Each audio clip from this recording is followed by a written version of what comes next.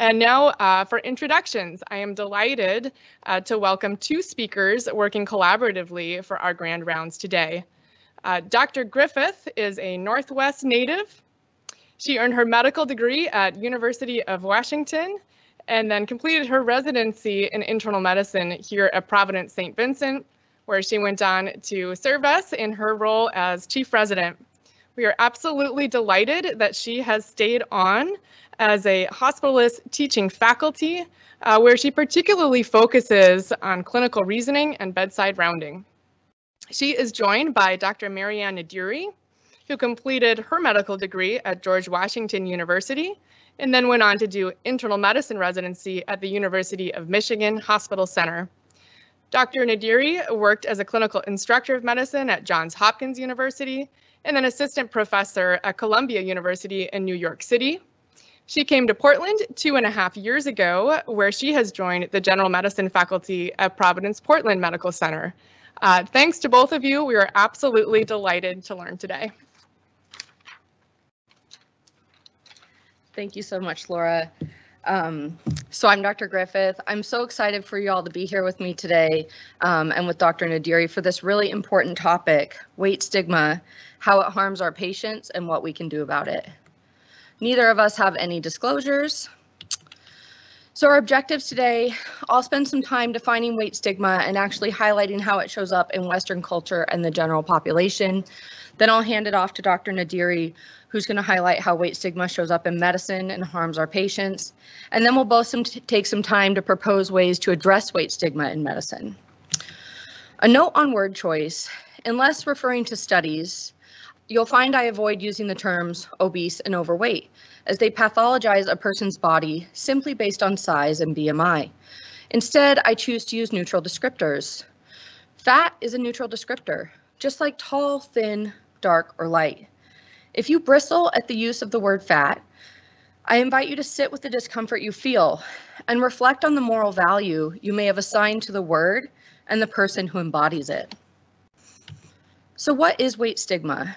There's no one universal definition, and weight stigma can be used interchangeably with weight bias, anti-fat bias, fat phobia, and weight discrimination. One definition is the negative attitudes, beliefs, judgments, stereotypes, and discriminatory acts aimed at individuals simply because of their weight. Another is the social rejection and devaluation that accrues to those who do not comply with the prevailing social norms of adequate body weight and shape. It's important to note that internalized weight stigma can occur across the weight spectrum and affect anyone.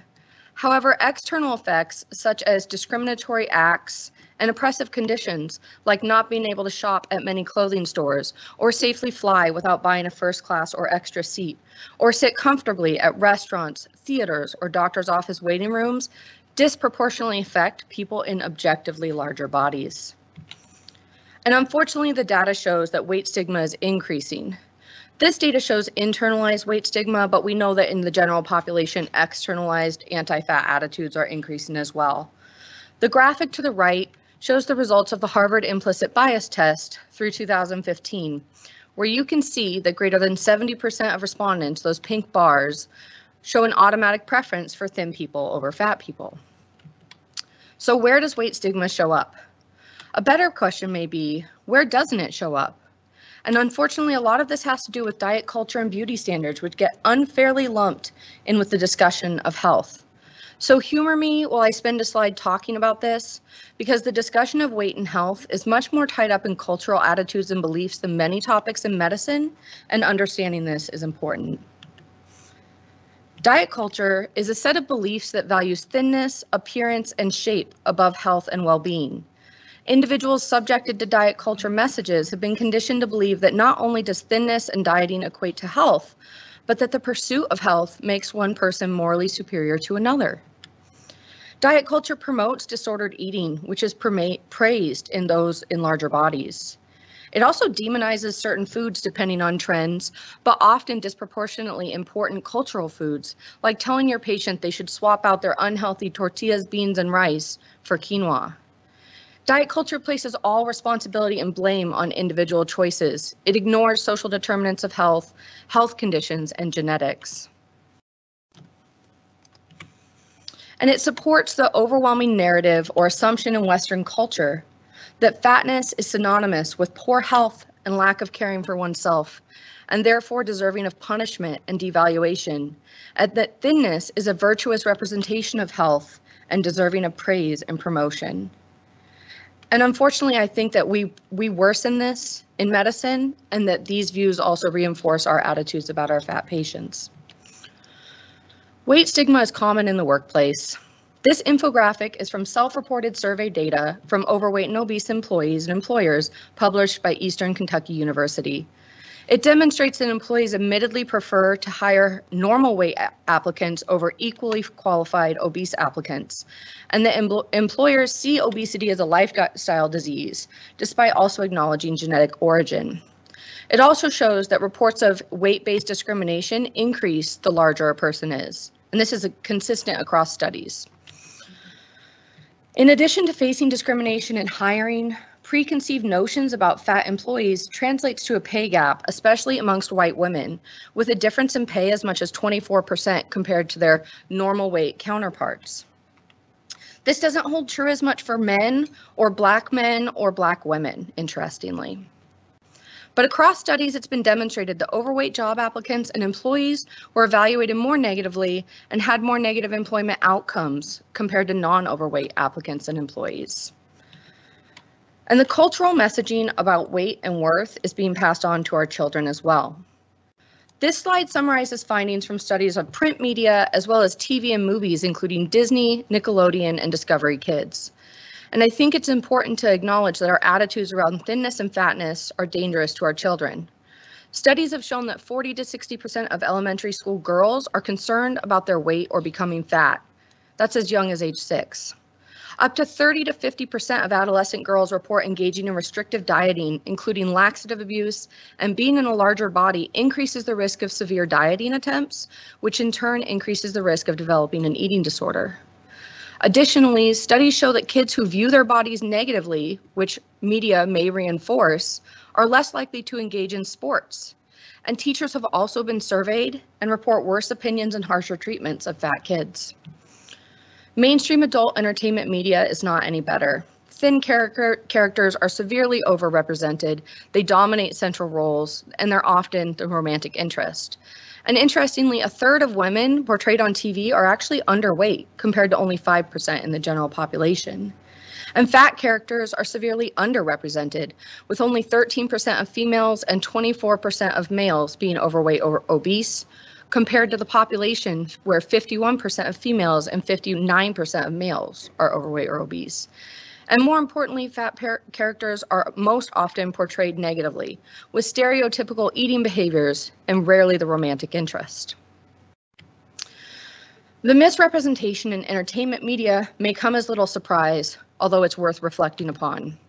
However, this cartoon, which was adapted from a quote said by Anderson Cooper on live TV on CNN during the 2020 election, is a painfully accurate example of how fatness is viewed as a character flaw or moral failing. Quote, "That is the President of the United States. That is the most powerful person in the world, and we see him like an obese turtle on his back, flailing in the hot sun, realizing his time is over."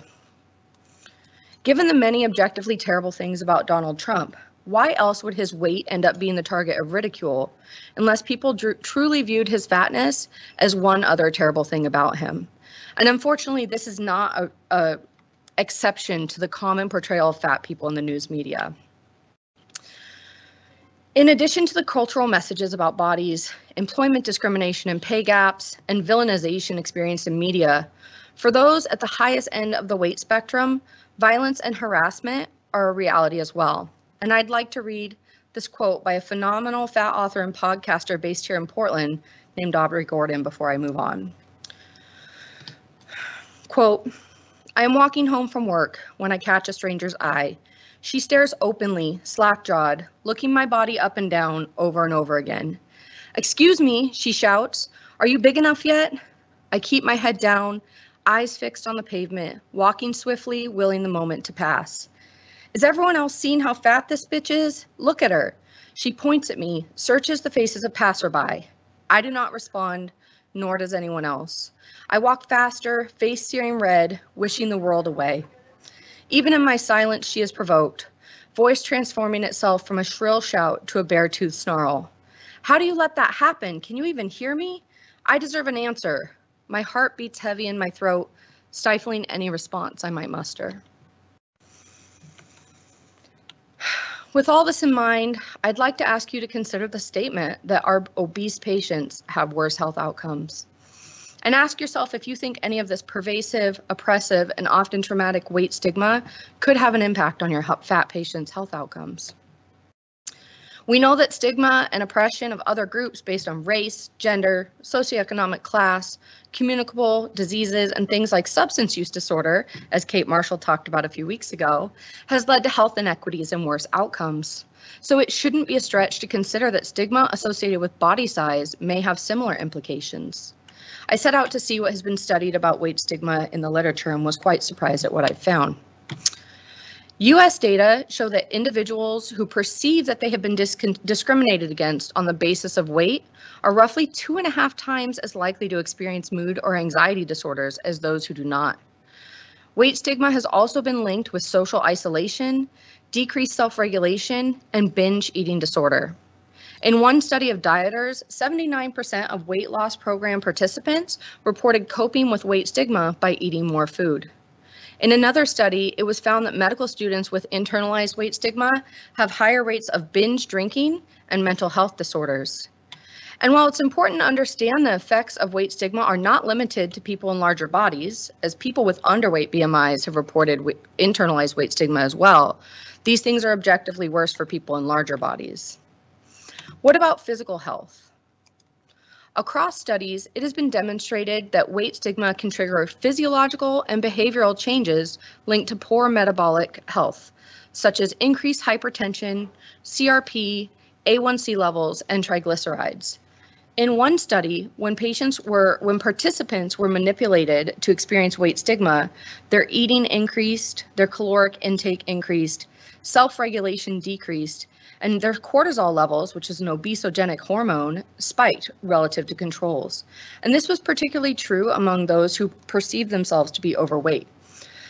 In another study, self-reported experiences with weight stigma predicted future weight gain and the risk of having an obese BMI, and this was compared to those who don't experience weight stigma, and it was independent of baseline BMI. Overall, the data on this subject suggests that the mere perception of oneself as being overweight across the BMI spectrum is associated with biological markers of poor health and weight gain. And what about mortality? Weight discrimination was studied in 2 national longitudinal studies utilizing surveys and interviews, the Health and Retirement Study with roughly 13,000 participants and the Midlife in the United States study with 5,000 participants. Weight discrimination in both of these studies was associated with an increased mortality risk of 60%, with hazard ratios of 1.57 and 1.59 respectively.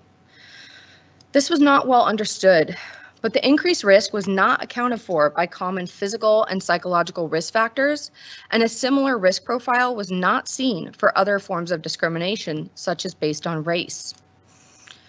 Overall, the evidence continues to mount that weight stigma, whether it be internalized, externalized, even acts of discrimination, is associated with poor markers of health, poor health outcomes, and may even shorten life expectancy.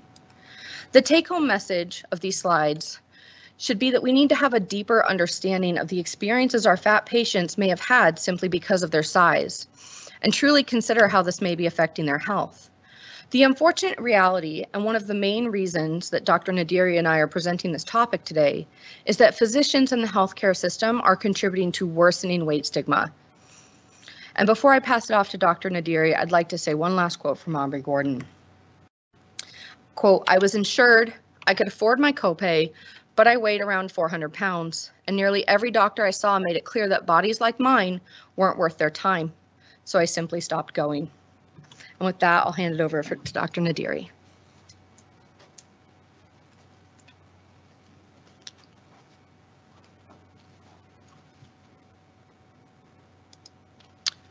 I want to start with this case. This was my patient. Her story is what made me think about how we as a medical establishment treat our patients, our fat patients. She's a 33-year-old Black female, has a history of prediabetes and hypertension, adherent to her medications. She had a Roux-en-Y bariatric surgery 8 years ago. Her current BMI is 34. She wants to freeze her eggs. A fertility specialist refused to consider egg retrieval, stating that pregnancy is too risky given her weight. She subsequently went at great cost and inconvenience to herself to an out-of-network fertility specialist in another large city. I was a bit stunned when she told me about her experience. I did not understand what was happening to her and why. I didn't understand the reasoning of my colleagues in the fertility clinic. It made me think also about my own biases against fat patients and fatness. It made me think about how being fat and stigmatized adversely affects people's agency to pursue their goals in life. So I started educating myself and I changed the way I see, listen to, and talk to my fat patients. And I want to share with you some of what I've learned. So how pervasive is fat bias in medicine? These are the results of a survey of overweight and obese patients. Note that physicians are only second to family members in those causing our overweight and obese patients to feel stigmatized. Dr. Griffith has pointed out some of the harms of this stigma. Maybe the harms of weight stigma are amplified because the top perpetrators of stigma are the people you usually trust, your family and your doctor. And as Dr. Griffith has just told us, the stigma increases depression, increases weight gain, and increases mortality. And as I will show, there's evidence that this bias of ours against our fat patients is causing us to interact with our fat patients differently and also causing us to care for our fat patients differently than we do our thin patients. And before I go on, I want to point out that various studies have shown significant anti-fat bias in ER physicians, pediatricians, PCPs, occupational and physical therapists, dietitians, nutritionists. The data shows fairly pervasive fat bias across our healthcare system. This study of fat bias in healthcare looked at changes in implicit and explicit weight bias among 232 attendees at Obesity Week, which is self-described as the preeminent international conference for obesity researchers and clinicians. The study compared data from conference years 2001 and 2013. As you can see, although implicit, that is unconscious bias, decreased from 2001 to 2013, the explicit bias, meaning our conscious self-aware attitudes, also called prejudice, increased in that time period. What has been happening to our bias in medicine correlates with what has been shown to be happening in the general population. Explicit anti-fat bias is increasing. This is a study of anti-fat bias in medical students. Note that even at the onset of our careers, a majority of us have both implicit and explicit anti-fat bias. The important point that this study is making is that the implicit bias is similar to that against racial minorities, but the explicit conscious prejudice against fatness was worse than their explicit prejudice against racial minorities, against gays, against lesbians, and against poor people. It has been said that anti-fat bias is the last acceptable prejudice in our society. And these studies show that that acceptable prejudice, that explicit bias against fat people is not uncommon in medicine either. The most important question is, how is our bias affecting the care we give our patients? This was an interesting study of third and fourth year medical students and they were shown a virtual obese patient. And the study found that the virtual obese patient got less eye contact from her student provider, was thought less likely to be adherent, was more negatively stereotyped, and was blamed more for her symptoms. The student was also more likely to attribute the patient's symptoms to weight and less likely to recommend treatment. So not only does it adversely impact how we interact with our fat patient, our bias can also change how we treat our fat patients. More data on the difference in our treatment of our fat patients. 8,000 plus of these 11,000 women in the National Health Survey were eligible for Pap smears. The overweight patients had a 3.5% lower rate of cervical cancer screening, and the obese patients had a 5.3% lower rate. Of the 3,000 plus women eligible for mammograms in the cohort, the obese patients had 5.4% less mammograms. And admittedly, there are many complex factors that contribute to decreased screening in overweight and obese patients, and in turn, the decreased screening possibly contributes to the higher mortality rates of these patients for both cervical and breast cancer. But unfortunately, we ourselves and our biases might be creating some of those barriers to screening. In one small Connecticut survey of physicians, providers admitted that they were less likely to suggest and pursue cervical cancer screening in overweight and obese patients. And beyond screening, there's evidence that we offer treatment differently to obese and overweight patients, and the ethics of this difference in treatment is increasingly being questioned. For instance, it's known that at a higher obesity range, at a higher BMI, especially in the obese range, it is associated with problems with fertility. But just to note that any data for weight loss actually improving fertility is purely observational. In fact, one randomized controlled trial in the Netherlands of weight loss intervention before fertility treatment versus no intervention showed no difference in live births and no difference in complications despite weight loss. Yet, internationally, there continue to be BMI cutoffs ranging from 25 to 40 for fertility treatment. The justification for those cutoffs are often three: a higher pregnancy risk for the mom, complications for the baby, and cost to society. But other conditions that have a high risk for the mom, high risk for the baby, and therefore potential cost to society, like diabetes, previous pregnancy complications like preeclampsia, do not have the same level of limitation placed on fertility treatment.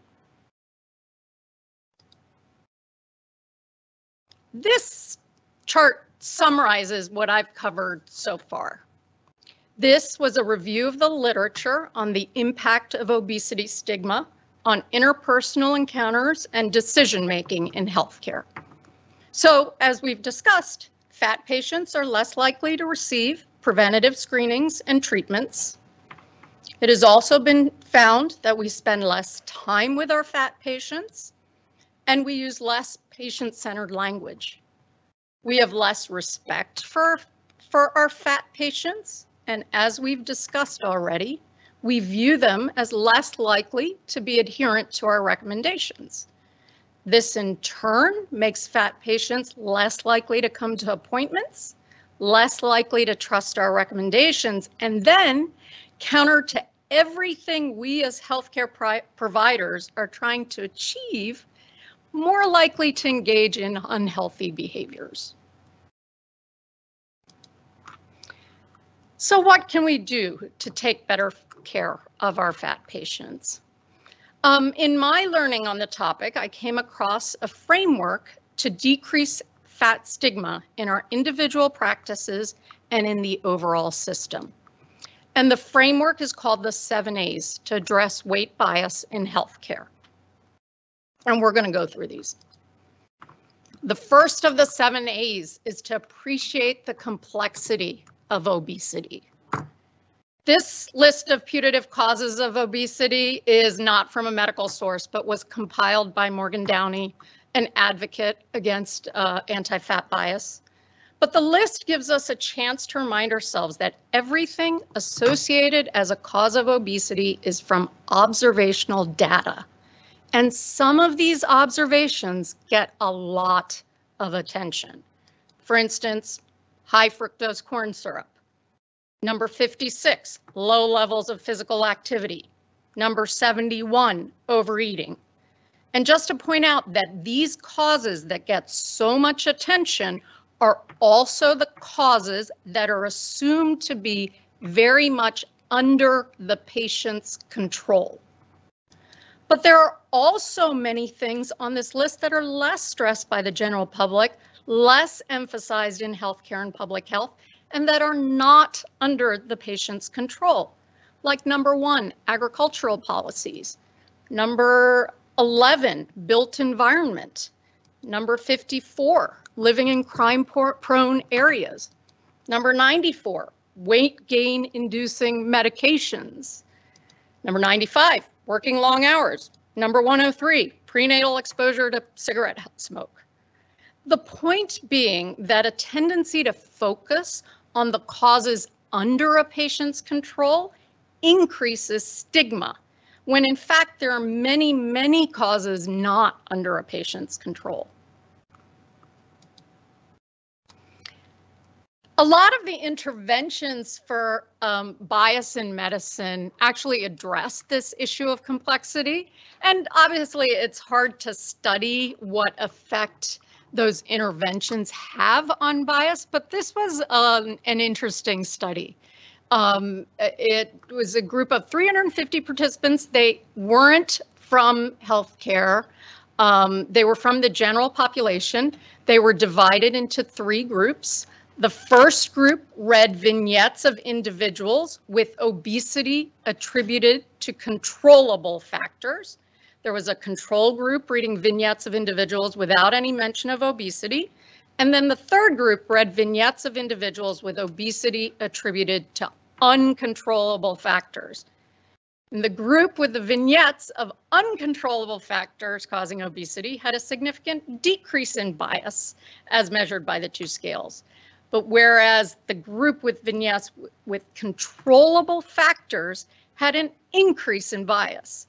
So this may speak to the impact of our thoughts about how controllable a patient's obesity, how much control does a patient have over their own weight, and how that impacts our bias against them. The more control we attribute to that weight, the more bias and stigma there is. The second of the 7 A's is to decrease fat The second of the 7 A's to decrease fat bias is awareness of our own implicit assumptions and beliefs. And I was made aware of my own assumptions when I saw this picture of Myrna Valerio. She does not have a body that I associate with a runner, especially an ultra marathoner. As a runner myself, it made me really question what I am thinking when I see a larger Black woman and what I am assuming about her activity level. Myrna Valerio is an activity advocate and blogger and an author, and her first blog post was titled, quote, "This is not a blog about how to lose weight." My point is we need to ask before we assume the activity level or eating habits of our larger patients. Some of our fat patients might surprise us. Another assumption we need to be aware of is the assumption that the BMI is a universally applicable measure of health status. Similarly to how we need to accept the complexity of the causes of obesity, we need to accept the complexity of the data on BMI. There is growing data that BMI curves may mean different things for different patient populations. It is becoming more apparent that the BMI lacks in its ability to distinguish fat and lean body mass, and this may limit its use as a marker for health. This deficiency of the BMI may diminish its ability, for instance, to measure dangerous adiposity that occurs with age. Sarcopenic obesity, which is the loss of muscle mass without the loss of weight, is of particular concern in the elderly and is a marker for poorer health outcomes. There are also racial differences in BMI that are related to body fat distribution. For instance, the BMI thresholds for Asians for metabolic abnormalities like diabetes is lower than that of other populations. There's growing evidence that US groups, ethnic groups from those societies fit this pattern. For instance, the Joslin Diabetes Center Asian Clinic in Boston also uses 27 as their threshold for obesity.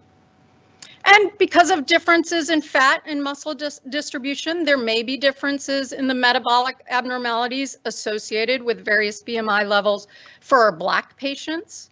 My point is that it is important to educate ourselves about the deficiencies of the BMI as a marker for health, as we use it with these different patient populations and potentially label them as healthy or unhealthy. And it's important to understand the implications of treating just the BMI and emphasizing weight loss when there may be other behaviors that are better intervened upon. This is a cohort study from the Nutrition, Health, and Nutrition Examination Survey. And yes, mortality increased as BMI increased in this cohort. But 4 behaviors: eating greater than or equal to 5 fruits or vegetable servings per day, exercising 30 or more minutes per day, not smoking, and consuming alcohol in moderation were associated across BMI with decreased mortality. And a greater benefit was seen at higher BMIs. So I've actually changed my conversation with my patients. I now focus on these 4 behaviors and not on weight loss. Sure, this isn't an RCT, but these interventions seem more achievable and controllable than a recommendation to lose an X number of pounds. Number 3 of the 7 A's is really about paying attention to what's in our control when we interact with fat patients and how to make our fat patients feel more comfortable with us. And I took this from a layperson's article entitled, "Dear Doctor, What Fat Patients Need from You." The first is consent to discuss weight. We should remember that many of our larger patients currently struggle or have struggled with issues of body image and eating disorders, just like our too thin patients with eating disorders. And so our fat patients might be similarly triggered by discussions of weight. So we should ask permission to talk about weight, just like we do with our thin patients, our too thin patients with eating disorders. And consider offering the patient to weigh without revealing the actual numerical number of the weight to them, also like we do with our too thin patients with eating disorders. Think about accessibility in your office space. Think about the waiting room having chairs without armrests, wider aisles, have larger BP cuffs, and if possible, larger tables. We should always and also remind ourselves that the social determinants of health include discrimination, access to healthcare, access to employment, and the built environment, all of which we have just shown fat people are adversely affected by. As healthcare providers, we need to better understand the social determinants of health that affect our fat patients' well-being beyond their weight. And finally, we should reassess our approach to conversations about size and weight loss. We should be considering the language that we use that's prejudicial. The term morbid obesity is my pet peeve. We don't call anything else morbid. We call it uncontrolled. We call it advanced. We call it terminal. Those are all clinical terms. But the term morbid has a judgment to it, a non-clinical judgment to it, that I think we just need to leave behind. In our approach to discussions with fat patients, we should remember that most of our obese patients know that their weight increases their health risk. They have probably struggled with their weight for most of their lives. They've probably been told many times to lose weight. They've probably tried many different ways to lose weight. Instead of starting the discussion with why they should lose weight or how they can lose weight, consider assessing first where they are in their health habits. What are they currently doing and where do they want to be? And then partnering with them to get them there. Number 4 of the 7 A's is a reminder to us that shaming doesn't motivate. This study of patients with whom their PCP discussed weight loss shows that feeling judged by the PCP actually decreased the likelihood of losing weight. And number 5 of the 7 A's is to support a patient's autonomy.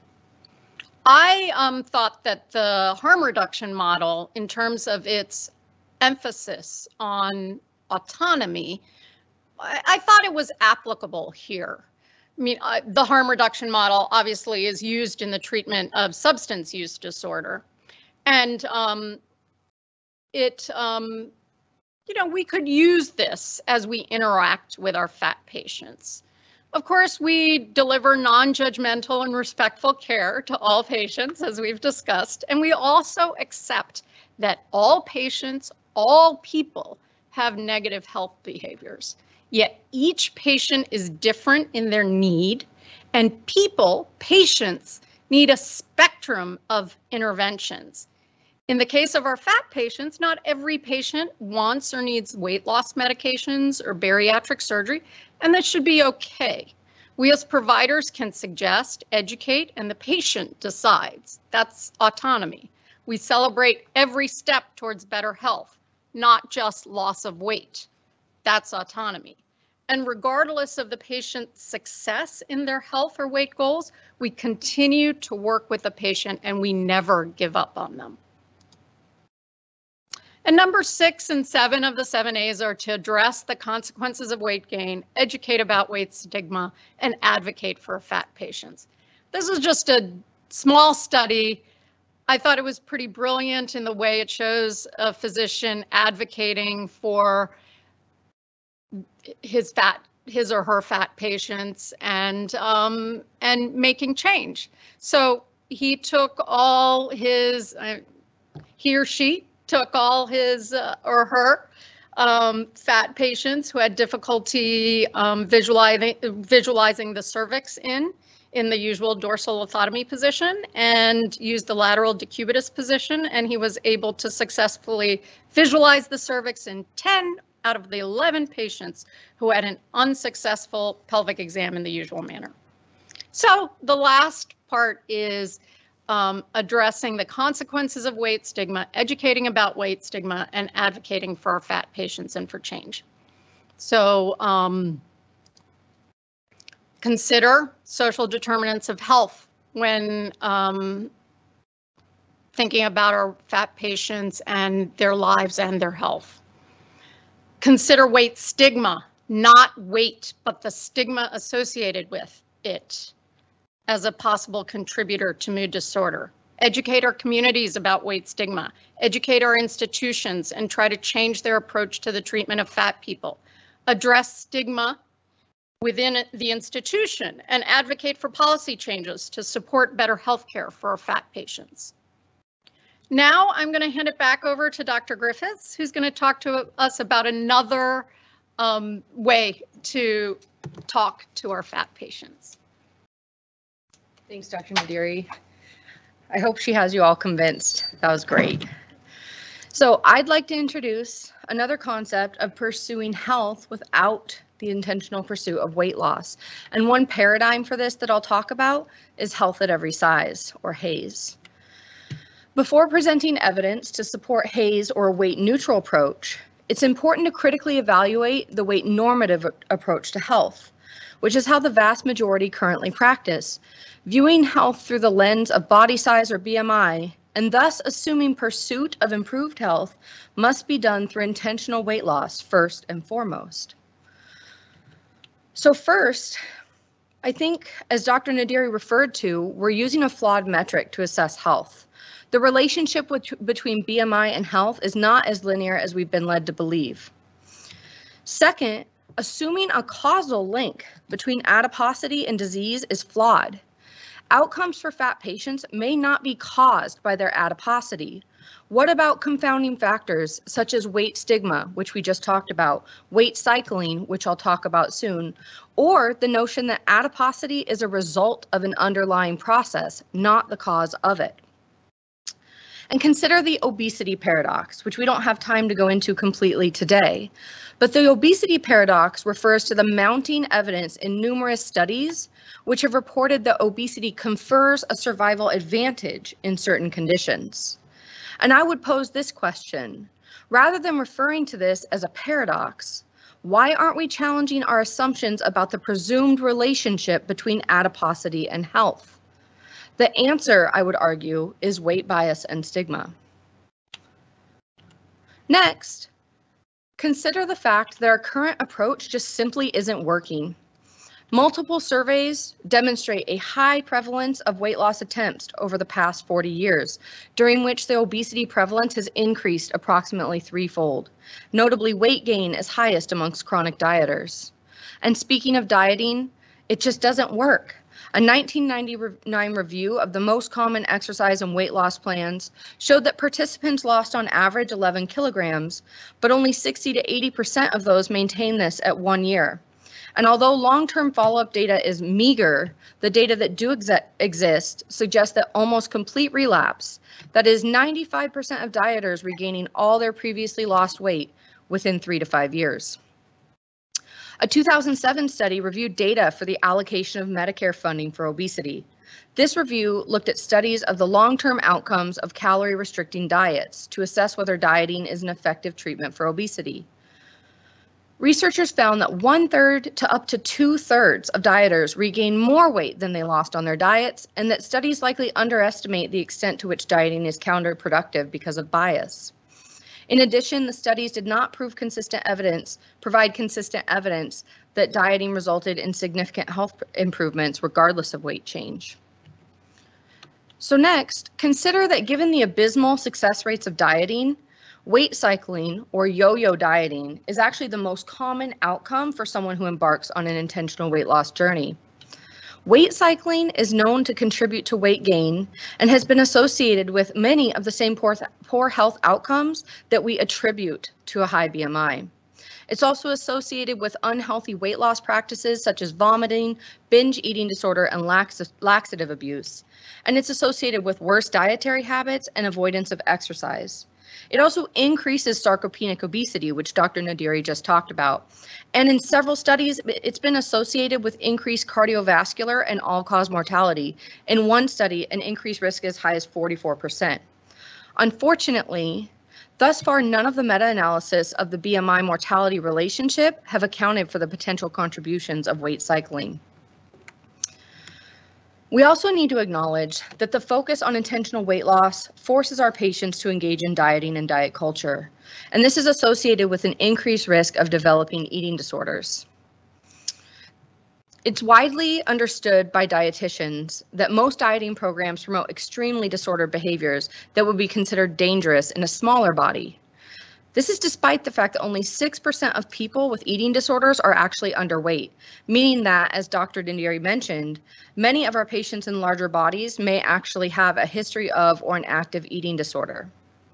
Larger body size is both associated with eating disorders and the risk of developing an eating disorder. And seen as EDs are extremely deadly, with 26% of people with an ED attempting suicide, we're likely causing more harm than good when we give weight loss advice such as eat less and move more. I was also shocked to learn about this term diabulimia, which I'm not sure if you've heard about. But 30 to 35% of women report this habit, which is restricting insulin to lose weight. And finally, our weight normative approach, especially one that focuses solely on individual habits and behaviors without taking into consideration social determinants of health, increases weight stigma, which I hope we've proven to you is harmful in and of itself. So if not intentional weight loss for health, then what? This 2021 review set out to compare the mortality benefits of physical activity and cardiorespiratory fitness with that of intentional weight loss. This bar graph shows intentional weight loss observational studies in red and randomized controlled trials in blue, and I put a pink bar at the relative risk of 1. Notably, decrease in mortality was not consistent across studies, and in fact, some studies had a relative risk greater than 1. Several studies did show a reduction in mortality of 0.6 to 0.8. However, the authors proposed an important question. Can we attribute improvements in mortality to intentional weight loss, or do we need to consider that the health benefits may be due at least in part to the behavioral change that led to it? Often we tell our patients that even a small amount of weight loss will confer health benefits. However, we know that liposuction does not improve cardiometabolic risk profile, suggesting that simply removing fat is not the solution. This question can be applied to other research as well. Consider bariatric surgery outcomes. Improvements in insulin and glucose levels have been observed soon after surgery, far before weight has been dropped. Similarly, bariatric surgery patients with increased physical activity post-op are known to have better outcomes. And finally, remission in type 2 diabetes after bariatric surgery is not linearly associated with the amount of weight loss, all of which suggests weight loss itself may not be the only reason for health improvements after bariatric surgery. Next, the 2021 review went on to summarize findings related to increased physical activity and cardiorespiratory fitness and mortality. Overall, the data showed a much more consistent relative risk reduction in mortality for both. And if you look at the graph on the top left, improved cardiorespiratory fitness is not only consistently associated with all-cause mortality reduction, but the degree of risk reduction was much more robust, with a relative risk of 0.4 to 0.7 compared to, in the intentional weight loss, 0.6 to 0.8. Finally, they also looked at the unfit versus fit phenotype, and this demonstrated that regardless of BMI, unfit phenotype was associated with increased hazard ratio for all-cause mortality and cardiovascular mortality, and in fact, an unfit normal BMI had a higher hazard ratio than a fit obese BMI. Overall, this review supports that a better approach to health may be focusing on fitness rather than weight loss. In shifting our focus from a weight normative approach to a weight neutral approach, it's important to acknowledge weight is not a behavior. Overwhelmingly, fat patients are prescribed diet and exercise with the goal of intentional weight loss, and inevitably, when weight loss attempts fail, the behaviors are given up as well. We need to decouple health behaviors from intentional weight loss to see sustained improvements in these behaviors. I think it's important to note as well that weight stigma worsens these health behaviors, as we've shown, including increasing binge drinking in medical students, reduced exercise, worsened diet, and worsened cancer screening, as Dr. Nadieri shows. Which brings me to the health at every size approach. The HAES approach promotes balanced eating, life-enhancing physical activity, and respect for the diversity of body shapes and sizes. It's one possible weight-neutral framework we could consider. Because this is somewhat controversial and freaks out a lot of physicians, I thought I would start with the most common misconceptions I hear from people in medicine. That HAES means everyone is healthy regardless of weight. that Haze promotes obesity and is anti-weight loss, that Haze means giving up on our patients' health to make them feel better about themselves. When in reality, Haze providers acknowledge that health issues arise in people across the weight spectrum, and improvement in health can be pursued across the weight spectrum. Haze providers shift focus from controlling body size to adopting health-promoting behaviors, which may or may not lead to weight changes. Haze providers acknowledge and begin to reduce our bias toward fat patients, ultimately improving their care. I think importantly, it's important to understand that health at every size is about the ability of an individual to pursue health, not a description of their current health status. And Haze has 5 principles. Weight inclusivity. It challenges the belief that body size reflects personal health practices, health status, or moral character. Health enhancement. This means approaching health the same way across the weight spectrum. Eating for well-being or intuitive eating, respectful care to decrease stigma, and life-enhancing movement. And importantly, it views health as not just the absence of disease, but the presence of quality of life. But is there data to support Haze? A review by Bacon and Aframore of 6 randomized controlled trials examined Haze versus a weight normative approach and found that Haze resulted in significant improvements in blood pressure and lipids, health practices such as physical activity and reduced eating disorder pathology, and psychological measures. And notably, none of the studies had worsening of any variables measured. In one specific randomized controlled trial, participants were assigned to a Haze or weight loss group. They received 6 months of weekly intervention groups, followed by 6 months of monthly support groups. Then they measured outcomes at 1 year and 2 years. The Haze group had decreased total cholesterol, LDL, triglycerides, and blood pressure, though they lost no weight. But notably, they sustained these health improvements from year 1 to year 2. The dieting group lost a modest amount of weight and showed similar improvements at 1 year, but had regained the weight and did not sustain improvements at 2 years. And attrition in the dieting group was 44% versus 8% in the Haze group. Many of the studies for health at every size are small and benefits are modest. But given what we've presented today about the harms of stigma and the failure of our current approach, I think it's worth considering. Interest in the weight-neutral approach to health is increasing, especially in nutrition and dietetics, where they work with eating disorder patients, and in the public health sphere where this is being seen as a social justice issue. But I think the rest of the healthcare industry is lagging behind. The 7 A's and the health at every size approach are 2 frameworks to consider, but rather than using a specific framework, the most important message we hope you take away from today's talk is that weight stigma is pervasive in society and medicine. It's harmful to our patients. We need to acknowledge our contribution to this harm, and we need to aim to do better. Thank you.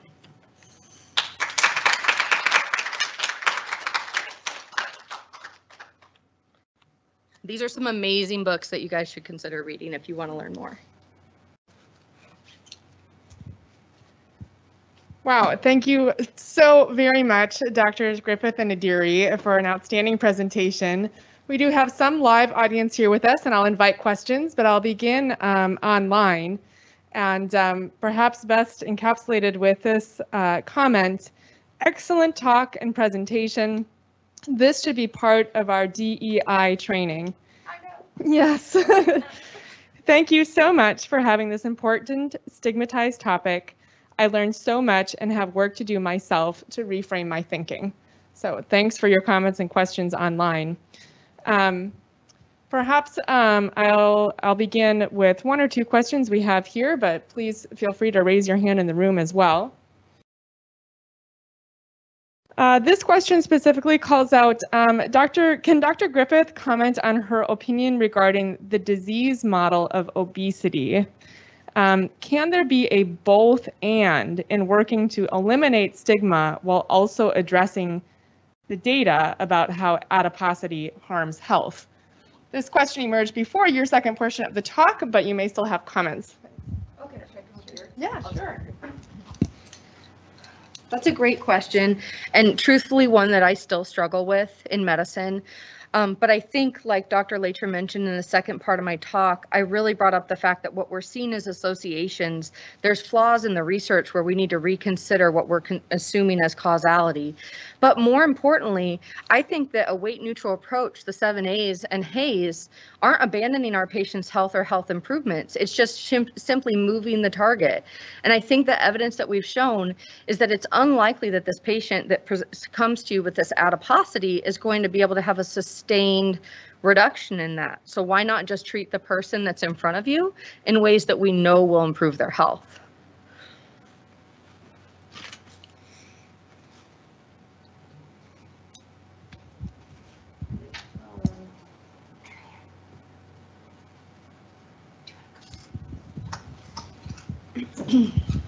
I'm curious as to what either one of you would do if you were the emperor of healthcare regarding Medicare and other healthcare systems, and how you would advocate changes in those healthcare systems for the people that want to be healthy at every size. Thanks for the softball. Dr. Nadiri, how would you change the healthcare system? I would definitely change that HCC code that makes you say that every condition is worsened by the patient's morbid obesity. I really do think that we need to be given time and credit for talking to our patients about health habits and not just about their weight. And so I guess that's my problem with the HCC codes that focus on BMI. And so, yeah, I focused on the HCC codes, but there's a lot more that could be done. I think that's a great answer, but I also think that, you know, this ties in with public health messaging that constantly is lumping together health behaviors with weight loss efforts and pointing the finger at people of certain body sizes. And so adjusting our public health messaging as well would be important, although that's not specific to what Medicare can do.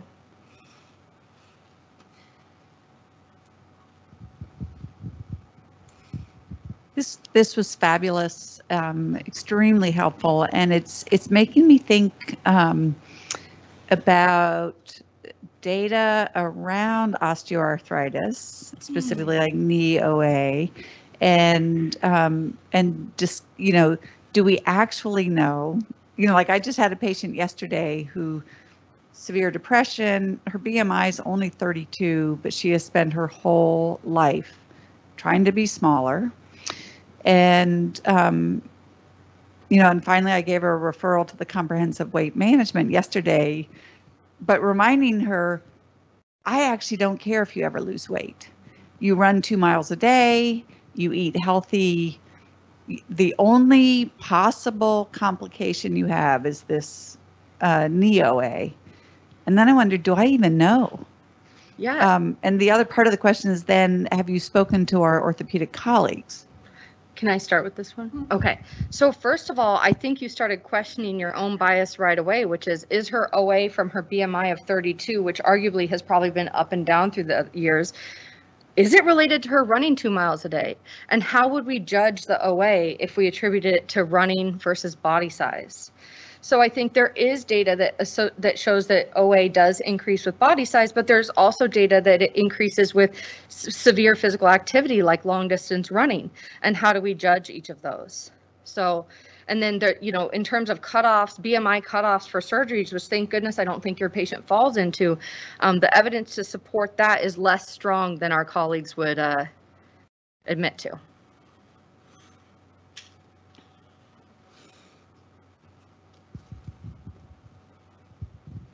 I'm curious to know what your suggestions would be for a scenario where we have a patient in the clinic who is fat and who is coming to us who really wants to lose weight. Hey, doc, help me out. Would you recommend, I mean, since weight loss, most approaches are not really evidence-based. In fact, they do cause harm in a lot of cases. Do we plant that seed or do we support their wishes? I want to let Dr. Nadiri answer this one, but the first thing I want to say is that we need to have compassion for those people because of course they want to lose weight based on what we just presented. And Dr. Nadiri has some great hands-on information. Yeah, I mean, I have been trying to redirect my patients to their habits, to their activity levels. And I'm not saying I'm always successful with that because there is a pervasive just notion that everyone needs to lose weight and everyone needs to be the perfect size, right? But I have been just slowly like giving this data to my patient that it's more important that you eat 5 vegetables a day, that you are active 30 minutes a day. Maybe you walk and you walk fast like you're late for an appointment 30 minutes a day, you know, and maybe we not focus so much on how many pounds you're going to lose, because in the end, what's been shown to help is to change those habits and not necessarily the pounds that you're going to lose. Great, thank you so much. I do want to be respectful and acknowledge that we're just past 9 o'clock. A lot of positive comments online, as well as questions that we didn't get to. It sounds like a topic and conversation to be continued. Thank you so much. Thank you guys. Thank you.